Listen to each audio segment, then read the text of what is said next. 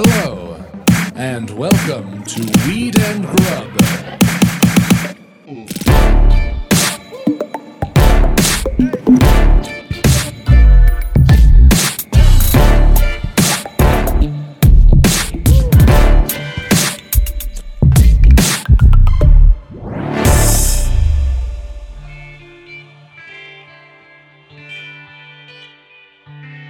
You got to go first. You're the one who made a bold choice. I took my love for pickles to a whole new level. Yeah. You can't fault me for it. Oh no! I mean, where to begin with this whole debacle? But it was a delicious debacle. It was the repurposing of a pickle on a hot summer day after eating a messy sandwich. I did not have a napkin, but I did have some pickle slices, and you know what? It worked great. It did. It was like a briny nature wet nap. Yeah, exactly right. And I was thinking, like, it makes sense because obviously pickles are made with vinegar, and vinegar is a great cleaning solution. So why wouldn't it work for a pickle slice to take that sticky sauce? Nobody's saying off that my fingers. Nobody's saying that it wouldn't work. What I am saying is when I'm eating lunch with you in the park and you pick up a pickle and start rubbing it all over your hands and arms. Yes, the solution works. Yes. Also, props to you for giving no fucks about using a pickle as a napkin. Mad brilliant. Also, the first of its kind. Everyone knows I love pickles. They just didn't know how much. I should have some pickle slices in my bag at all times. I never want to use a wet nap again. It was great. I smelled amazing. It was perfect. So for context, we went to a restaurant called Tahim here, and it's just like huge, juicy, overstuffed pitas. The sloppiest of sandwiches. Best. And when we got it to go walk to the park to let Archie run around. Yes. Oh, can I say shout out to the folks at Tahim, because the woman who helped us out gave Archie water, and she was so lovely and kind. And I was just like, it just made it all extra special. Completely agree. Yep. And she was so in love with Archie that she forgot to put any type of napkins in the bag, any kind of forks in the bag. It was just sandwiches and best of luck. Yep. And when we opened those things and the beet juices running through them and the chicken thigh, I think that you got was, pooling in the bottom of the pita, and every bite you take, it's running down your arm. Garlicky, tomatoey, fragrant, sloppy, sticky, delicious. No napkins, but I had a pickle. And it worked. It totally worked. And it made perfect sense in the moment. There's going to be moms with their kids who are eating chocolate ice cream, and they just hand them a pickle to rub all over their face. Speaking of chocolate ice cream, because you and I hung out all day that day, and later that day, or that evening, we were watching a movie, and I turned to you, and I had chocolate ice cream all over my nose. I had gotten, that was when I really needed a pickle, but that was fucking great. Also, shout out to our friend Jordan, who recommended those ice cream bars, because I can't get enough of the sea salt caramel soy dipped vegan chocolate ice cream bars. Yes. They're fucking delicious. They are delicious. So delicious that I got it all over my face. It's like a cocaine-fueled dessert binge. Like an otter and a pile of oysters. I was just like a fucking lunatic, and I was like, am I five?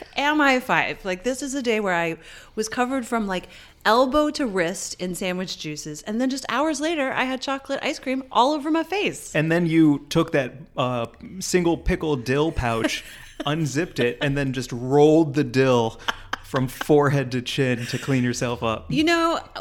Those like rose quartz things that you rub your face with to like get all of your lymphatic draining, your lymphatic system draining and everything. I think I'm going to start using pickles. That's great. Yeah. Well, good luck, because you're going to have a line around the block for your pickle party. Self-care, facials with pickles. I've truly thought about changing my name to Pickle because I'm such a goddamn fan. So I think this would work. I think I should really lean into pickles. Pickles for everything. Pickles for wet naps. Pickles for crunching. Pickles for facials. All of it. All of it. Props. Yeah. Just props. The MacGyver of napkin technology. Can't go wrong with a pickle. Get it. What up, Mary Jane? How's it going, Mike? It's fun as hell. Welcome to Weed and Grub, everybody. This is a podcast about comedy, cannabis, culture, cooking, calling shit out, and chefs today. Kapow, kapow. And our amazing guest, Chef Nikki. Yes. So excited. And our buds of the week this week. Fucking everyone. This was a very foodie, fun app. Absolutely. Which is amazing and made all the more enjoyable by... I mean, I actually do know why I had chocolate ice cream all over my face, and it was because I had eaten a 10 milligram live resin, like kind of like a Starburst. It was like a weed Starburst. It was delicious, and I was feeling so good, and I was just like in that ice cream, like a, like a happy little otter. Yeah. Does that mean that you missed your mouth and touched your nose, or does that mean, like, because the mouth and nose, there's like a gap. There's a top lip gap between the two. I'll tell you what it was. It was, those little ice cream bars are on sticks. And so I had sort of like angled the stick so I could get a maximum bite of the chocolate with the ice cream. Minus the stick. And it just like kind of swooped up my nose and left a little chocolate skid mark. And much to my chagrin and your amusement. It was hilarious. But also props to you also for searching for that perfect bite on a stick, which Always. is quite frankly hard to do. Yep. If you eat a corn dog, at a certain point you're going to chomp stick unless you eat it like a corn cob, Yep. which could look incredibly crazy. So, stick technology needs to like be better. It's true. There is a last bite of that ice cream bar where it is chocolate on the stick at the base, and you slide it out. And I'm always like a little woeful about it. I don't really like the way the wood feels on my tongue. Completely agree. So maybe, I don't know, maybe they should go stick free. 0 sticks. There's really no reason for them, and it's got to be better for the environment. Stick free 2021. Yeah. Yep. Wow. No more sticks. 2021, no more sticks and ice cream. And just the bar. Okay. It should all be edible. The stick should be edible. Duh. Yo, come on. That stick should be made of pretzels or something. I don't know. Something that I could snack on after my ice cream. A pickle. Oh, shit. Do you want to get to the news? Yes, please. I got a pretty juicy story this week. But before we get to the story, we have to talk about OCB. Yes, the Grubler Gazette presented by OCB. The Grubler Gazette presented by OCB. I'm sorry, but I have to read. So when you say it, I still have to say it. Preemptive. The Grubler Gazette is presented by OCB Rolling Papers, the largest rolling paper brand in the world, crafted naturally since 1918. OCB offers a full line of plant-to-puff papers made with sustainable fibers farmed from within a 500-kilometer radius of their facility in France, which is powered by 100% green energy. In 2020, OCB rolled out America's first ultra-thin, slow-burning bamboo rolling papers and cones. Ooh. They're even burning, no tear, GMO-free, and vegan. They're great. Not all rolling papers are created equal. OCB offers a premium smoking experience we like to call Harmony on High. Yeah, we do. Ask for OCB wherever you buy your papers and sample the entire line of products. Plus, visit OCBUSA.com and follow OCB on Instagram at OCB_USA. Give them a follow. And if you like our podcast and support us, support the folks who support us. Thanks, OCB. Thank you, OCB. So, today's story is from Marijuana Moment. Okay. It is a tweet from the U.S. Air Force on May 8th that said, "Don't bring CBD pet shampoo onto military bases." What? So I'll read the whole tweet that they sent out. Okay. Hemp, CBD, and traces of THC can be found in a number of products like shampoo, lotions, and lip balms that you can buy on the open market, but you can't bring them onto federal installation.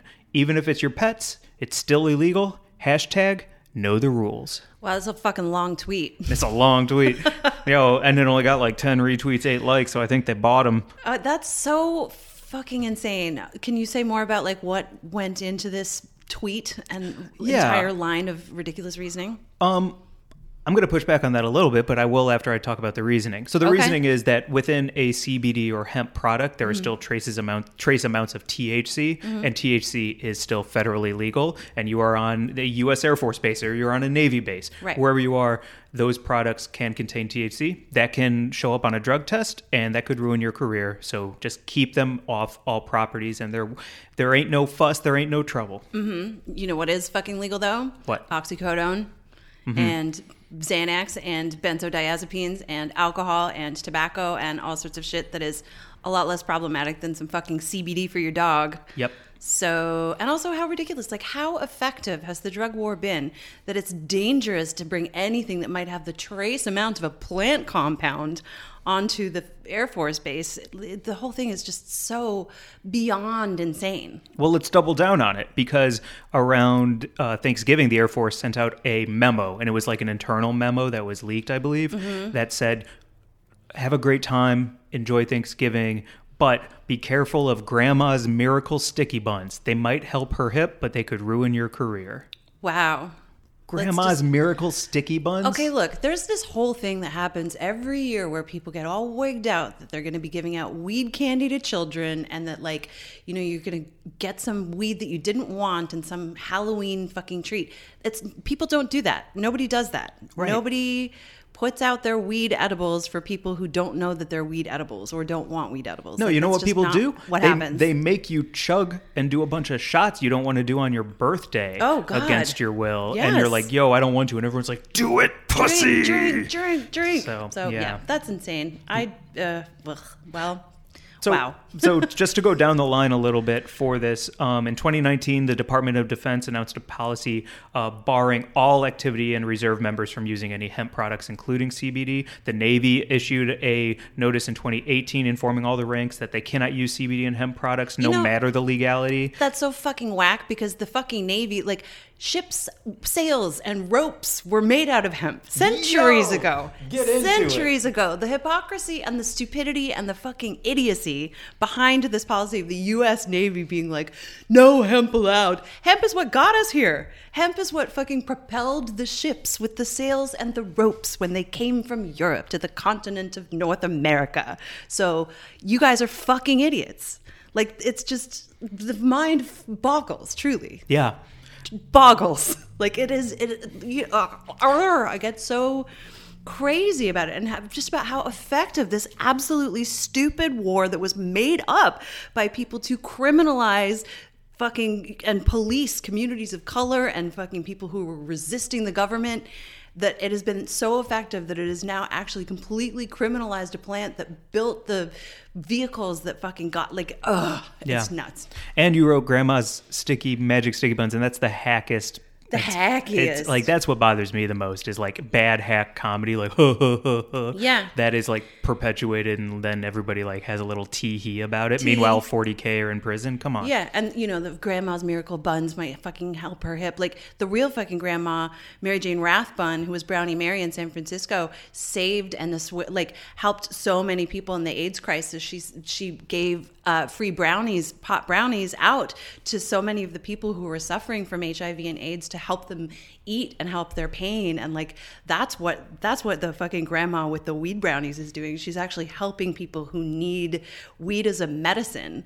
It's not like some fucking joke. That's so interesting you say it that way, because they are also acknowledging that it will and probably is helping your grandma's hip. Yeah. That's crazy. Wow, like, great what a point. cell phone, you know? Oh, well, it's good for her, like, terrible bone pain, but, you know, look out for your Army career. Yo. Like, and as a veteran, you'll be denied benefits if you try to use medical marijuana to cope with any of your fucking, you know, PTSD conditions, or anything, PTSD or fucking, you know, physical injuries when you return from combat. Do you want a little bright side as you take a deep breath? Yep. Two bright sides at the end of this article in Marijuana Moment. There is a bipartisan bill that was reintroduced last month that would federally legalize medical marijuana for military vets. Great. And lawmakers have recently filed several pieces of legislation that would promote research into therapeutic potential of cannabis for veterans. Great. Research data happening. Meanwhile, this is where we're at right now. Yeah, this is where we're at right now. Don't bring your CBD shampoo onto the Army base. For your dog. Got it. Right. Okay. I don't know, man. I don't know. Yeah. I don't know, man. It's rough. It is. It's hard. It's Yeah. really hard. What is your favorite CBD delivery system? My favorite CBD delivery system currently is tincture. I have a couple of tinctures I use for Bobo the cat, and I also have some for myself from Care by Design. Love it. It's been helping me sleep, and I've been having some, like, you know, kind of cranky knees and stuff, and, you know, I just feel a little better. It's like I when I take it, I don't notice it, but when I don't take it, I notice it. Really well said. You know what I mean? Yeah, because like the joke is, you want me to take something that isn't like the thing that I want to take, so might help me, but I can't tell. Right. What are you talking about? Yeah. Right. Yep. Really well said. Just something that helps my system manage itself without me noticing, Yeah. It's like upgrading my OS. It's like just running quietly in the background and doing a better job when it's got CBD in it. That's awesome. CBDOS? Yeah. Fuck, you're brilliant. That's really cool. I wake up in the morning and I make that like bong sound. Yeah. That's the CBD coming online. And Bobo screams less when I put CBD in his food. Good. Yeah, I know it is good. Please. Yeah, anything that makes that cat calmer is fantastic. You were saying that you were on a business call the other day and he needed the world to acknowledge him, and the people on the other line thought that maybe you lived with demons. Yeah, they were like, "Oh, are you okay? What is that? Should we send help?" He sometimes, just this morning, I fed him and he had eaten and he sat and he cleaned himself, and then he walked into my room and he just started screaming, and I went in and found him just standing I think he's just, he's got dementia. But I just went over and I was like, "Hey, bud." And he just kind of looked around and he was like, "Oh, there you are. I just, needed to stand here and scream into space for a minute." There's got to be a video out there, so thank God, because then we don't have to make it, of like if a cat was a child that you lived with, and it was all the motions of like feeding a little kid and then him just walking into the other room, staring into space and screaming at the top of his lungs, and then leaving equally as quietly and abruptly. It's wild. It's a wild experience to have that little animal in my house. I'd come back as a cat, though. You would? Yeah, I want to know all the... Because they hate being on this plane. Yeah. They can see ghosts, and they're wheeling and dealing in the underworld, so I'd like to come back as a cat and see what the other... what's it called? The other... planes, levels, where they can go, they can flicker in and out of existence, and where they visit when they're not here. They roll their eyes that we're like, a launch to Mars, and they're like, literally takes me 5 seconds. Yeah, literally, I'm there when I shut my eyes. I always think it's weird when people are like, cats are so cute. I'm like, I've never met a cute cat. They're all like tiny predators. They're crazy. It's, Bobo is straight up like he sniffs my eyes. Sometimes I'm like, are you just trying to see if I'm dead so you can eat me? Yes, he wants to gobble your pupils. Yeah. Totally. I bet they're delicious. Wait, gobble my what? Pupils? Oh, I thought you said pubes, and I was like, ew. My pussy wants to eat my pup. No, I'm not going to say it. Moving on. From that. What else is poppin', Mary Jane? We got to talk about those chile rellenos that we ate. We have to. We have to. We've had a lot of eating outside in the park recently, and it's been quite nice. That's the only way to do it. It is. In a pandemic. And you discovered these chili rellenos through the New York Times? No, my sister did. And my sister sent me a message, and she said, next time I come to LA, we have to check these out. And she had seen it in the New York Times. It was an article about these chiles rellenos that are being made by Andrea, who you met in her home in East LA. There's a great article. We'll link it in the show notes. And basically, it's a family recipe that she loved growing up, and she always begged her mother to make more. And then it's funny, the article says she understood her mother's reluctance to make more as soon as she made the chiles herself, because I think it's a lot of work. It looks like a lot of work. Oh my God, they're incredible. So they're roasted poblanos that are then stuffed with queso, and then they're dipped in a batter with egg batter, and then lightly fried, and then simmered in this like tomato garlic sauce. That's incredible, and I'd never had anything like it. Me neither. I'd had chiles rellenos in, I think, Mexican restaurants, but never like really known what the whole dish was meant to be. I've never had grandma. Right. I've never had grandma style. I don't know that I've had grandma style food that much. And to have it coming out of somebody's home, it started last year during the pandemic, correct? Yeah. And man, shout out to the New York Times for finding these like wonderful, I don't even want to say diamond in the rough, because I think that isn't fair to the idea of just great people making great food. Yeah. But searching for and then shining a light on these types of things is fantastic. Yeah, it's the New York Times food critic who's based here in LA, Tehal Rao, I think. I hope I'm saying their name right. And it's a fantastic article, a really great profile. It talks all about the recipe and also all about Andrea, she teaches English and math and also reads tarot cards. And this is a Sunday side business. So we went on Weed and Grub, Yep. we DM'd, Yep. set up a pickup time, Venmo'd, Yep. picked them up. Yep. Boom bop. Yeah, when you send, it's $13, like a per chile. And hefty. And hefty. Yo, can we talk about when he handed me that bag The and my food heft? arm? Oh, just an incredible food heft. So such a satisfying heft. And so yeah, when you Venmo the $13 per platter, you get a delivery address and a window in which to pick it up. And we showed up, and it was like ready and waiting. And we went to the park, and it was just magical. Yeah, it was very funny too, because we both devoured them, ate them so fast. They were so good. And then we looked at each other and we were like, we need to race back to your place before the nap hits. And I drove your car so fast back to your place. And then we both hit your couch on different ends and we're out. Like the nap hit, it was like a countdown to Z's, and it was deep sleep. It felt like more than a nap, because I feel like I was down for, like, I went to sleep when it was light and I woke up when it was dark. And that was okay because it was a Sunday evening. It was sort of perfect, like the window that we timed it, because we ate our dinner in the park at magic hour, got back to my place just as the sun was about to set. And then I woke up and I was like, it's straight up like 10 o'clock. I think I could just go to bed for the night, which is so exciting. Yeah. What a great feeling to have a wonderful sleep. Ooh, it was great. That was awesome. And we should say, because as we talk about this is our Buds of the Week this week. Yes. The three of them. Yes. 100%. So can we share their names and then their Instagram handle? Yeah, the Instagram handle is, I hope I'm saying it right, Mami's Chiles, which is MAMISXILES.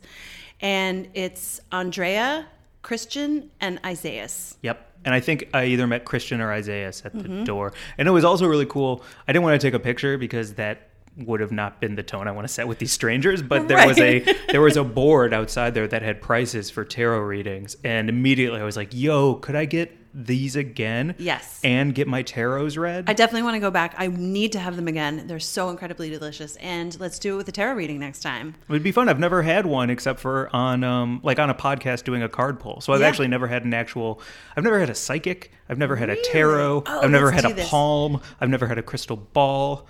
I've read a horoscope in the newspaper that says something like, you might see a blimp today. It's your birthday. And that's about it. So I would love to do that with you. My treat next time. Okay. Yeah, we'll go together. We'll get our Chile Rellenos and our tarot reading together. I'll take you up on it. Great. All the way around. And then a deep nap. Also, do you love the way that I can't say Chile Rellenos? It's hard. I don't know why you L. feel the pressure to add the accent. I'm not, though. Rellenos. I don't feel confident in anything except for my lazy English. So I just want to support things and say it the best I can. Right. And that is the best I can do because it's more important to me to support. Awesome. So, Chile Rellenos. Well said. Thank you. I'm following you on that. Chile Rellenos. Yeah. Got it. There's a great bit by my friend Nick Vatterott. He might have done it in his Conan O'Brien set where he only changes the word of the menu item he's ordering at each type of restaurant. Okay. So he's like, I will have the margarita. and so, I don't want to do his bit. It's his. But yeah, it's a good bit. That's awesome. Yeah. Solid. Anyway, thank you all so much. They're delicious. And Buds of the everybody week. check them out. Check them out. Again, that's Mami's Chiles, MAMISXILES. They're in East LA. Andrea makes the most beautiful dish in the whole entire world. You should treat yourself if you can get to East LA to get one. 100%. And before we get to our VIB, our very important bud, we should also say in the New York Times article, which is linked in our show description, there is a recipe. Yeah. So if you don't live in LA, but you're interested in trying to make something like this, follow that recipe and you ain't going to lose. You're going to win. Exactly. Yeah. Love it. Do you want to get to our VIB? Let's get to our VIB, Chef Nikki, who is one of the most sought-after culinary entertainment chefs in the country and has a touring cannabis culinary entertainment brand called the High End Affair Experience. And she's catered to everyone from Snoop Dogg to the Migos to DJ Khaled. Yeah. She's Dave Chappelle's chef. So if you've seen any pictures from summer camp, which has been going on safely in Ohio, which is where Chef Nikki is living, she's Dave Chappelle's chef. Yo. Yeah. And she should be. She's incredible. She makes delicious looking food. And we had such a fun hang with her. She was talking about some new recipes that she's developing for PAX and just all the exciting stuff that she has going on. It was just so cool. I can't wait to hang and cook. And smoke. And smoke. And then you pull out a pickle with her. We're eating some delicious food that she's prepared with us. And she's like, napkin? And you're like, no thanks. And you're just rubbing. I've got a pickle wet nap right here. It's one of those like quarter size hamburger slices, and you're just rubbing it on your arm. Yep, little bread and butter pickle to get that barbecue sauce off the corner of my mouth. And then you snack on it. I'm so glad that you're not mortified by me. It's great. I think you're brilliant. Thank you. You want to get to it? Yes. All right. Without further ado, here is our interview with Chef Nikki.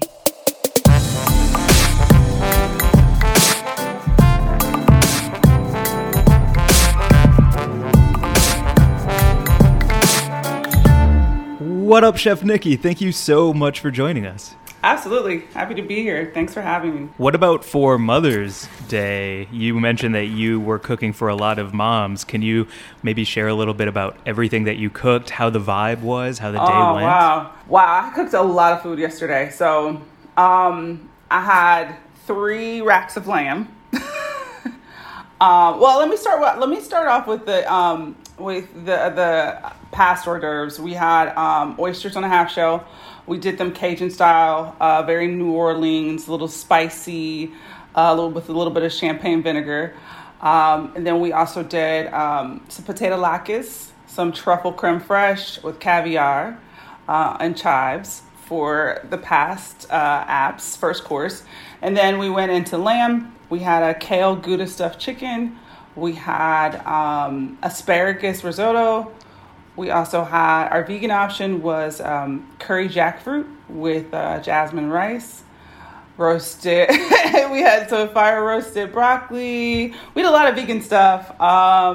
Plus we had these twice baked sweet potatoes that I got like the hugest compliment. Robert Glasper is an amazing pianist. He's like Coltrane of our time. And he said these were the best sweet potatoes he's ever had in his life. And he's from the South. So, wow. Yeah. So we had tons of food.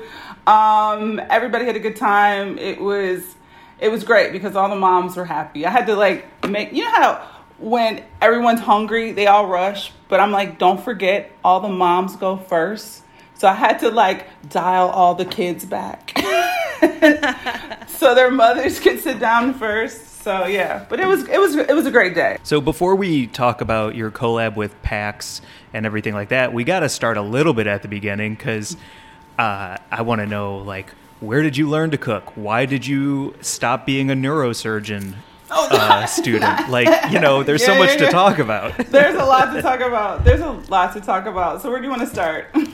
Who got you excited about cooking before you decided to lean into cooking? Yeah. So my mom is really not a cook at all. She's a single mom. And we, she just kind of make do with crock pots, So a lot of my skills that I started to hone with my grandmother, because she was the only one that would take time to explain things. Of course, grandmas have time. They have plenty of time. Especially for grandbabies. So oftentimes when we would do big family meals after church on Sunday, I would just stand in the kitchen next to my grandmother and, just kind of watch her do things. And then I started to realize what her hacks were, things that she would do to make things taste good. She would sneak, the broccoli I grew up when she would make broccoli, it tasted so good. I was wondering why kids didn't like broccoli. Because my grandmother would cook broccoli in broth. She would put a little broth cube in it. I'm like, this is so savory. It was so really good, right? And so I just started to pick up on little small things. And then when I would be with my grandmother, I would go back home to my mom's house. And then I would try to recreate certain things. And my grandmother was the bomb at pound cakes. So that was one of my first things that I wanted to try to make was a pound cake. And one day my grandmother gave me her pan. Now this pan I still have. Probably at the time she gave it to me, it was probably already 20 years old. You know what I mean? An old seasoned bunt. And it's got the little crust in the edges, which lets you, you know what I mean? It's got the little crispy bits. And you could just tell it had been greased with so much Crisco and butter over the years. And so I still have that pot to this day. That bunt pan to this day. And anytime I make a pound cake and I flip it over, it comes out so clean. every time. No problems. So that was one of the first early things. And the second thing that I really kind of took from my grandmother, and I kind of merged my mom's recipe too, is the mac and cheese. Mac and cheese is like that one item. When you bring it to the table, whether it's a holiday or just a regular, dinner, everybody's like, what is, like, especially the bubbling grease at the top, the crispiness, so mac and cheese became my, very first love of all things. And then you went to school and studied medicine, is that right? Mm-hmm. I went to school, and I initially, when I started attending college, I thought I wanted to be a neurosurgeon. This is back when I thought Ben Carson was an okay guy. No shade against Ben Carson, but when I was a kid, he signed my book. I had one of his books called Gifted Hands, and I remember standing in line, waiting for him to sign this book, because I thought it was amazing, because this is the first black man to do anything of this sort, separate twins conjoined at the head. It was a thing for me, and I loved anatomy and I loved medicine as a kid. And so when I went into school, I decided to major in pre-med, and with the hopes of becoming a neurosurgeon. And then I had several meetings with my college advisor, which pretty much left me in a very discouraged state. That's probably not, I'm not going to make money until I'm 40, probably. Real money, because I'm paying back loans and med school and stuff. So I was like, well, give me something a little bit less time. And then she suggested pharmaceutical sciences. And I kind of just stayed in the science field with studying pharmacy, biology, chemistry, food science, animal science, things like that. So, yeah. We have a couple of similarities. I loved food growing up, and my grandma, her trick was she made the best hot cakes. She called them, instead of pancakes, hot cakes. Yeah. And she would always fold in sour cream, which gave them a tart lightness to them that was so unexpected for everybody. Mm-hmm. I love those grandma tricks. Aren't they great grandma tricks? And then yes. you see how really restaurants really owe grandmas a lot of cred, because the trend now is to fold ricotta into pancakes. Right? Mm-hmm. Mm-hmm. But if you think about it, grandma was already on trend putting sour cream or creme fraiche and things like that into pancakes. But now it's just all the rage. Yeah, there needs to be a shout out to grandma's restaurant. There really does. Somebody needs to do it. Maybe I'll do it. Yeah, you have time, it sounds like. For sure, right? And then in college, I went to school for kinesiology. Kind of the same way, because I loved how the body worked. Mm-hmm. And then I learned that I was not going to have a professional career until my 30s. Yeah. And I needed to find something else. But I think it's scary because that's such a guaranteed path. If you're really good at it and you have steady hands and you're smart and you retain knowledge and you care, you will make bank eventually. You will come out on top. Absolutely. But what was it for you because you made a leap, you made a scary ass leap instead of that guarantee? How did your family feel? What made you do it? How did it all come together? Oh man, my family's opinions, I love them. They're always the best, right? It was kind of one of those things that I had to kind of decide for myself the quality of life that I wanted to have. And I realized that I was a creative just as much as I had a very scientific mind.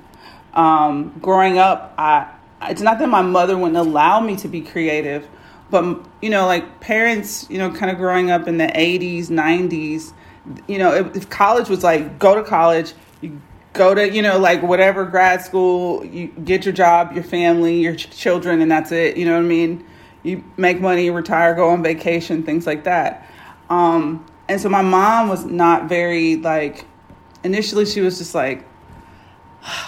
food? I was like, yeah. And then my dad was like, there's no money in that. And I was like, promise you, there's money in it. Just give me a second. I have to figure out how to work it. So getting into culinary, I had to pay attention to the entrepreneurs I had around me in order to actually make money at it instead of just going to work at a restaurant. I valued being creative, being able to have days off when I wanted them, being able to just energetically enjoy the exchange that I have with people when I'm feeding them versus filling their prescriptions. How did you sort of establish once you had like decided that you were going to move into the culinary arts, how did you sort of develop? Like, did you like work under people who mentored you, or did you just sort of develop your brand on your own? What was that like for you? It was kind of a simultaneous of the two. I definitely worked under a lot of chefs just to really hone my skills, because I did not go to culinary school. And so I always, I always let people know that I did not go to culinary school, but what I did, because I'm very hands-on. I feel like, no shade against culinary school, but it doesn't teach you how to get a job, right? It doesn't teach you how to be an entrepreneur. It just teaches you like basic technique to, just kind of join the rat race of the restaurant. So I started establishing myself by creating events that were just a little bit different, and inviting off the cuff folks, and then they would just show up, like we would extend the invitation, and I sometimes would be surprised at the people that would come to the events, especially when I got into the cannabis space. Before you talk about the events, can you share what city this is in? Oh, now when I first started, I started in Ohio. I definitely started in Columbus, Ohio. A lot of the guys I went to college with, a lot of NBA, NFL athletes, Ohio State is known for pushing out a lot of athletes. So a lot of them are still my friends. So I started there with my core group. I have, a lot of people in entertainment in my network. So I'm just like, I'm throwing myself like, hey, if you need events, if you need catering, if you need meal prep, if you need whatever, I'm here, I'm available. And then when I got my foot in the door, then that was the opportunity for me to just show out and try to maintain my position in their minds and their food memories. So I think that's really what I've been known for, is just creating food memories. And when you go back and think about that meal, you're like, I should probably call her again to do this next party. So, yeah. Can you share any stories about working or cooking for like Migos or DJ Khaled or Diddy or Chappelle? Because I know I saw those pictures on your IG of summer camp, which looked incredible, and I know that's coming to Netflix. Yeah. Do you have any stories you feel comfortable sharing with us? I mean, I guess I could always have stories, but there's usually... all of them are very different in the way that they eat. So I focus on that. I mean, with Chappelle, there's always something funny, because it's just, I'm cooking for a lot of comedians all the time. So, like yesterday, Donnell Rollins, like I joked that I prepped all of his stuff for his potato salad. But he's like, he always jokes that he's my sous chef. So we always have these little dialogues and exchanges. The Migos are, the thing with a lot of my guys that are rap artists, and they tour, their diets and the way that they eat are very similar to teenagers. I'm going to be honest with you. But because they eat, like, I almost have to reprogram them as far as eating. I had to reprogram DJ Khaled a little bit because I was with him during the time that he was doing a Weight Watchers campaign. So we had to get him to lose weight really quickly. Also adhere to Weight Watchers. I think that was right around when he was having his son too, right? Hassan. When he was having his first son, yes. Yeah. And so I do spend a lot of time just reprogramming healthy eating habits and introducing new foods, which is, kind of fun for me because when I get someone's rider or when I see, kind of like what they are expecting to eat, like for instance, the Migos, it was almost like Thanksgiving dinner every time for them in their green room. Every time was like turkey, dressing, mashed potatoes, gravy, like very like comfort grandma's house, So I was like, all right, well, maybe see if I can tweak this a little bit. Let's add some fresh green items in here. You know, I'm like sneaking in like healthier items just because they ate, you know, a lot of times there's a lot of sweets and things. So it's just a balance, you know. And I think that they appreciate that. But I do always ask if there's any type of dietary, like if goals, like DJ Khaled had a goal.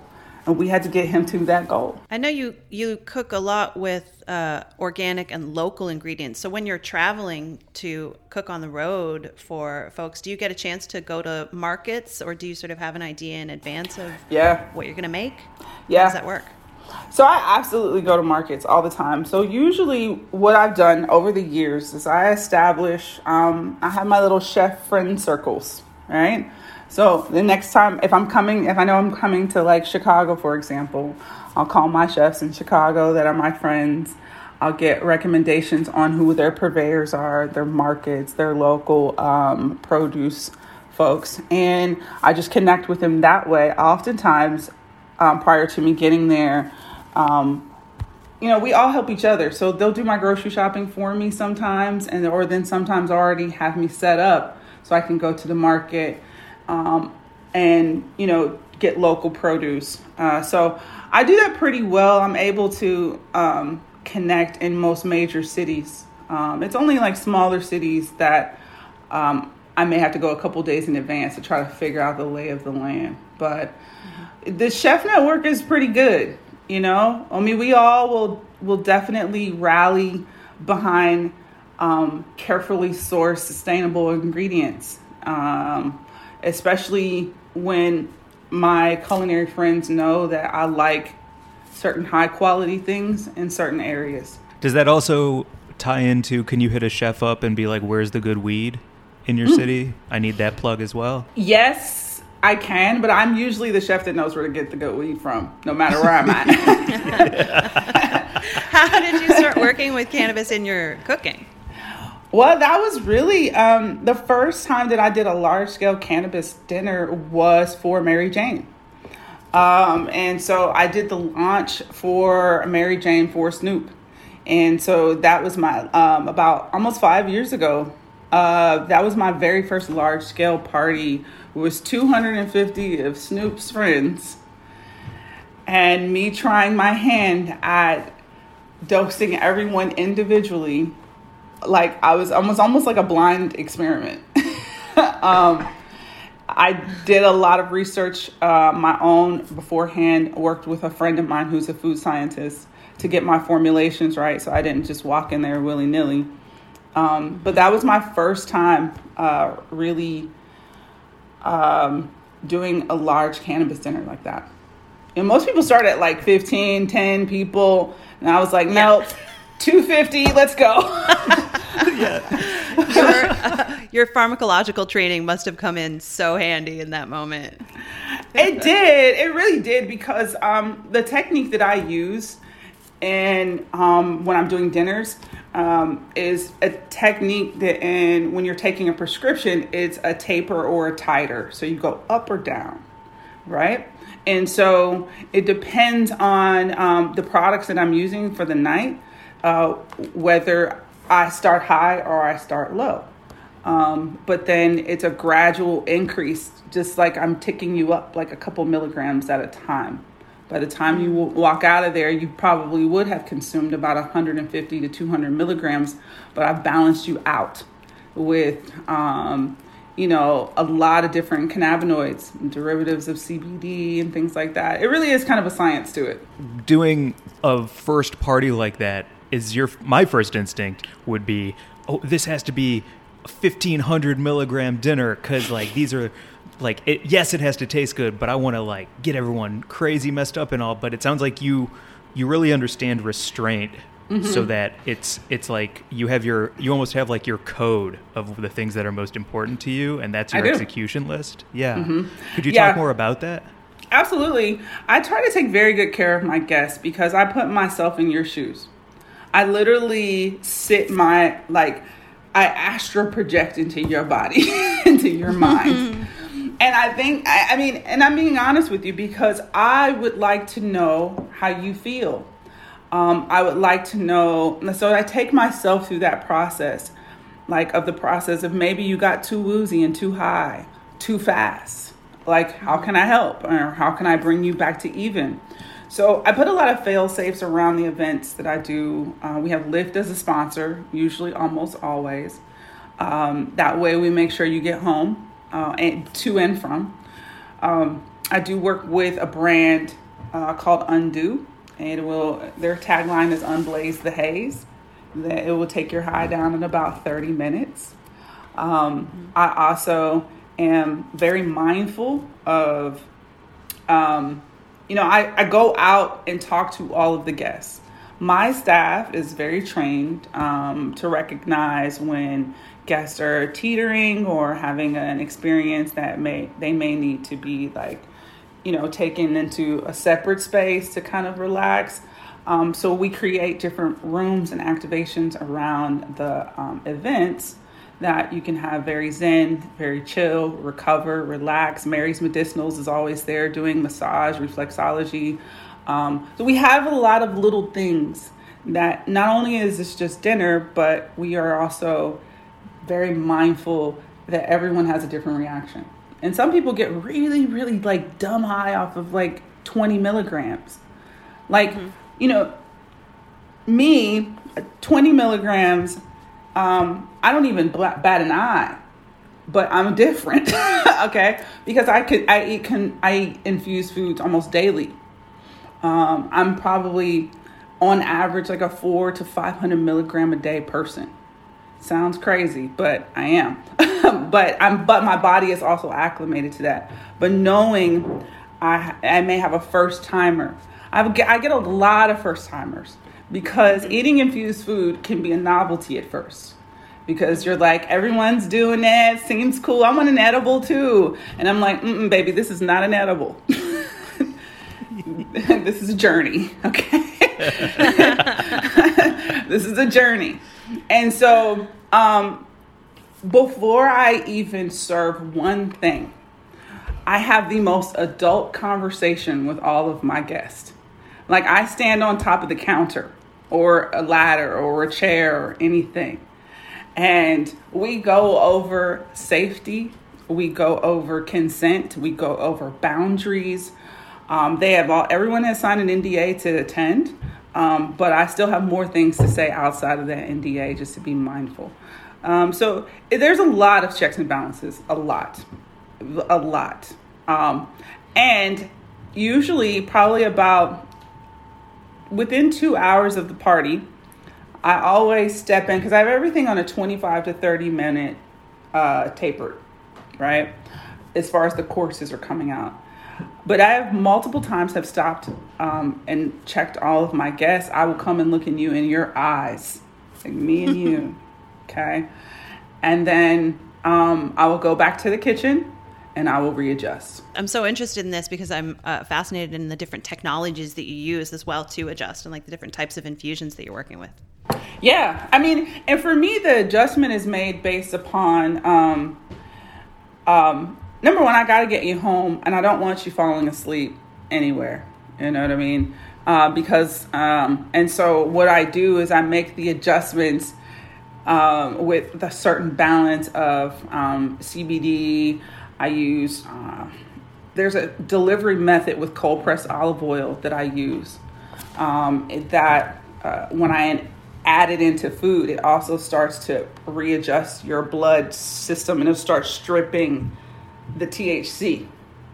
So, there's a lot of science behind it. I have a little baby lab in the kitchen that it's really kind of hidden, but there's all of my equipment that I use is literally from labs. It sounds like we're invited. Would love to attend. Oh, you're invited. Oh, for sure, you're invited. We're inviting ourselves.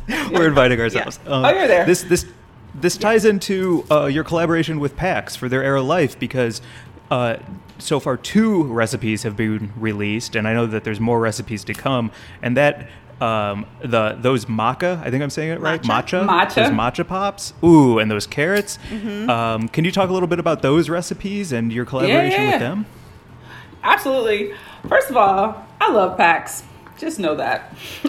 PAX. And my relationship began with PAX a couple years ago when they sponsored one of my events in Detroit. We had a PAX house, and it was beautiful. Like ever since then, I've been like obsessed with the vaporizers. But this campaign was really cool because they have the 4 new colors. And I was challenged and tasked with creating recipes that match those colors, that we were using the tagline less is more. So really simple ingredients, very clean, nothing to really overthink, very quick and easy steps. You should be able to get all these things done. All these recipes shouldn't take any more than like 15 minutes, honestly. Really easy. So the first one, carrot bacon, the blazing carrot bacon came out first. And it was funny because I decided to make all the recipes vegan.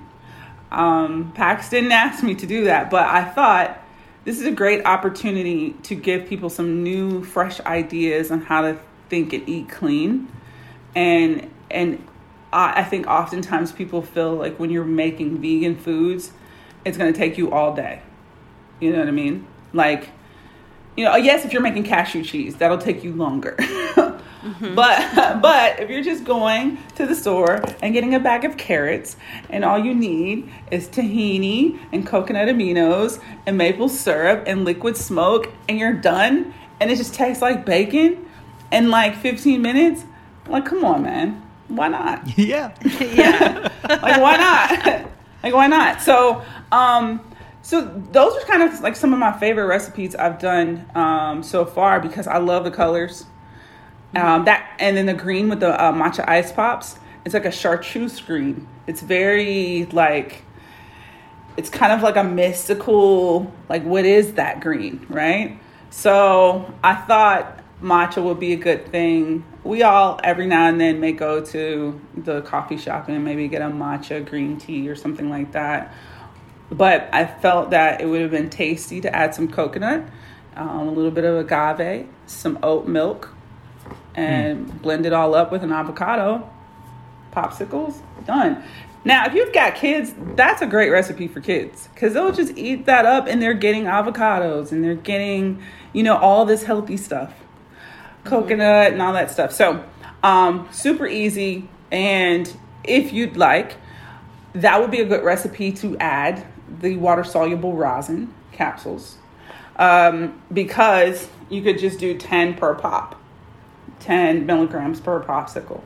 So I think that was a good thing. And it's the same thing with the carrot bacon. It was funny because I try not to always read comments. But one of the comments were like, what's the point of these recipes if they're not infused? I was like, but you can infuse them. It's so easy. I mean, I didn't include that in the campaign, but it's very easy to infuse any of these recipes. With any, like, you could use distillate, you could use rosin, there's no butter in any of the recipes, so I wouldn't recommend using oil. But the ones that are coming out, I can't wait for y'all to see. Can't wait either. The next one, we have a blue spirulina smoothie bowl, and then we also have a forbidden rice sushi, which is an onyx sushi. So teaching people how to roll vegan sushi. I love the grass as far as the PAX era goes, the grass as that color, that green. Yes. And that's my favorite of the 4. It's just it's fucking bomb.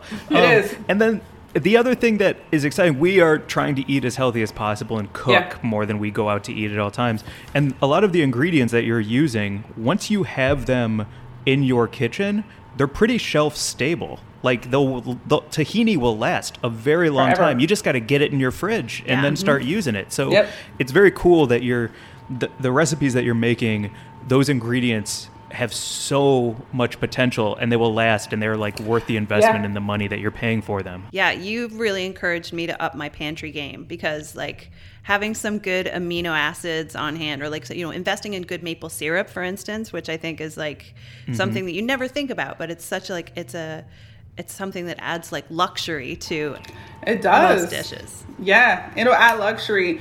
And, I always tell people, don't forget to put your maple syrup in the refrigerator. Thank you. I always tell people, don't forget to do that. I remember when the first time, like 20 years ago, when I got real maple syrup and I left it in the pantry and it got like gray. There's like little gray bits that'll develop when it starts to oxidize and do like weird stuff. Yes, keep it in the refrigerator with the tahini. That's it. What does your weed pantry look like? Do you have like a pantry area where it's just all of your different strains and isolates and distillates and stuff? I do. Ooh, I'd love to see it. I do. I have a carry case, a box, like a wooden box, like I take with me that has trinkets. I call them trinkets because it's like when I open it, I'm like this all the time. I'm always like that. It's like my little treasure box. But in my pantry, it's really kind of a mixed bag of different types of concentrates, honestly. And I get a lot of different things to try, and then I have right now I'm doing a collab with a company doing simple syrup and vanilla bean extract. So I've been kind of playing around with, the drink game, like doing drinks, smoothies, cocktails and things it can be a little tricky because you want to never have an oily residue, So I play around with that because I'm working on vinaigrettes and vinegars and sauces and things like that. So I want smooth, clean. You won't even know that there's cannabis product in there. And then I have so many different types of RSO syringes, like different versions. I mean, because I have, different strains of RSO and distillate, and I have it from very clear, clean, almost white to like yellow, have crude. Like I play around with all of it. It's really kind of like, I was joking with someone. They were like, so you don't use one of like the Magic Butter machines or Ardent? I was like, no, I don't. I don't. I still respect those machines. I still respect the process of people learning to do infusions that way. But it's kind of I'm sorry, but like I have to say, like we don't know each other, but anybody who is interested in like neuroscience isn't going to use a machine. They're going to have complete control over everything at all times because it is in the details. So it is in the details. It's really hard for me to set it and forget it. It really is. It's very hard for me to do that. Do you remember the first time that you felt like weed worked for you? Like, was it from a young age, or did you smoke when you were growing up, or how did you find your synergistic relationship with weed? The very first time I smoked, I was a teenager, for sure. It was, just teenage stuff, just sitting on the back of a truck at the park, and everybody just passing around a joint. And then I stopped smoking kind of the bulk of my 20s. I was like having children, I was unsure. And my brain was also programmed to big pharma. My brain I did not look at cannabis. I knew it was a healing mechanism, but I looked at it as more of a drug than I did as a property of healing. And so it wasn't until later in like my late 20s to 30s, early 30s, that I started reprogramming my mind. And I think that is very important for me to relay because I don't look at cannabis as a drug. I look at it as a plant medicine. I look at it as the root word of which it is entheogen. And entheogen, the reason why people feel like you get the feeling of being high is because that's the closest you're going to get to your highest self. And it's the feeling of God. Honestly, the root word in Entheogen is of God. You know, whether you believe in a higher power or not, you know it's not down here where we are. You know, it's somewhere up there. And so when you're smoking, you get that elevated feeling. And so I started to reprogram my mind and redevelop my relationship, a healthy relationship with cannabis. I was the mother that was hitting the vape pen while I was at my daughter's basketball games, for sure. You know what I mean? Because I also realized the other mom sitting next to me had vodka in her cup. So this was a better option for me because I have to carpool. I have to carpool. You know what I mean? Yeah. I'd rather, you'd rather me carpool with this than the mother that has been on probably her third vodka cup of coffee. So that's how I started to develop that. And then I also started to tie in, you know, my knowledge of love of science and then merge it into food to also create a balance of healthy relationship. So for me, I always wanted cannabis to be in my life to the point where it was second nature, like salt and pepper or going to the bathroom or like taking a shower. It's just, it is what it is. As we wrap up, I gotta know, what's your favorite meal? What's your favorite food? What's the thing that just brings you back to that place of absolute perfection? So I love broths. I'm a broth person. I love soups, but mainly I love any Asian style soups. Mainly Thai soups or ramen. So I have been really into, like, my favorite go-to meal when I'm home and I want something quick and easy is either a pho or a ramen. My favorite is to do a tom yum pho. So I take the base of a traditional pho recipe and then I add tom yum paste and then I add coconut milk and then I add lemongrass and then I add ginger. And then, then of course I've added my noodles towards the end, but usually inside there's bok choy, there's cilantro, there's carrots, maybe some type of enoki mushrooms are usually my favorite to put on top. And then I always infuse my broth. So good. So good. Yeah. So that's one of my favorite go-to things for myself. I just love a really good broth. I have a restaurant pitch for you. Yeah.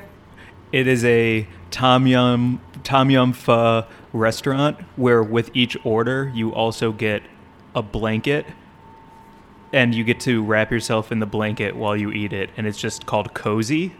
And that's what the restaurant is. Can I add beanbags to that pitch? Beanbags I was going and to blankets. say, you got to have something soft to sit on and the beanbag. And you need to have, like, everybody should get a pair of really good cozy socks. Like some really good socks. I think that would be the bomb. Yeah, so I may take you up on that. We can try it as a pop-up if you want to do a collab. Let's so go. you guys bring the warm fuzzies. I'll bring the broth. Beanbags, blankets, and broth. Well, now that the world is opening up a little more, hopefully we can make that happen, and you'll I imagine start to travel again and cook all over the place. So are there places that people will be able to come find you anytime soon? Of course. I'm usually pretty visible. I've got a few things coming up with PAX, a few events. And I have a few things coming up with Weed Maps. We are bringing the High End Affair back now that we can start having people again. And we'll be COVID testing before every High End Affair just to make sure we're all good to go. But yeah, the High End Affair is coming back. So I will be able to have a schedule put out by the summer. For sure. And what is the website, the Instagram? Where can everybody make sure? Because everybody should be fucking with you. So where can they start? Thank you for saying that. I'll take it. So the High End Affair is just thehighendaffair.com and the High End Affair on Instagram. I am the Chef Nikki on Instagram and via website as well. I usually always post if I'm having an event that's open to the public. And I think that I should be having, we just got on the table and asked, so now brands are asking for their own private high-end affairs. So, which, that's awesome. Which is great. You know, that was kind of the point, you know? Yeah. that was kind of the point. So we've got some very brand-centered high-end affairs coming up that'll be open to, usually I like to keep the numbers 300 or less. So they're not ever going to be like thousands of people, but, you know, I'll come to a city near you, I promise. As long as it's rec. Thank you so much for hanging out with us. This has been so cool. It's great to get to know you, and You're welcome. Can't wait to make all these recipes. Oh my gosh. Yeah, thank you so much. It's such a pleasure, and I'm so excited to come to one of your welcome. events. If you want to follow us on Instagram, we are at Weed and Grub. Our email is wg@weedandgrub.com. Hit us up for anything at all. I'm pretty addicted to my phone, so I'll probably be on it. And if you would like to check anything out, there is a bunch in the show notes, so you can just click on those links and go to town. Chef Nikki, thank you so much. Please come back anytime. Absolutely. Let's do it again. Let's cook together next time. Yeah, let's do it. That'd be awesome. Thank you so much. You're welcome. Bye, everyone. Talk to you soon. Bye. Bye.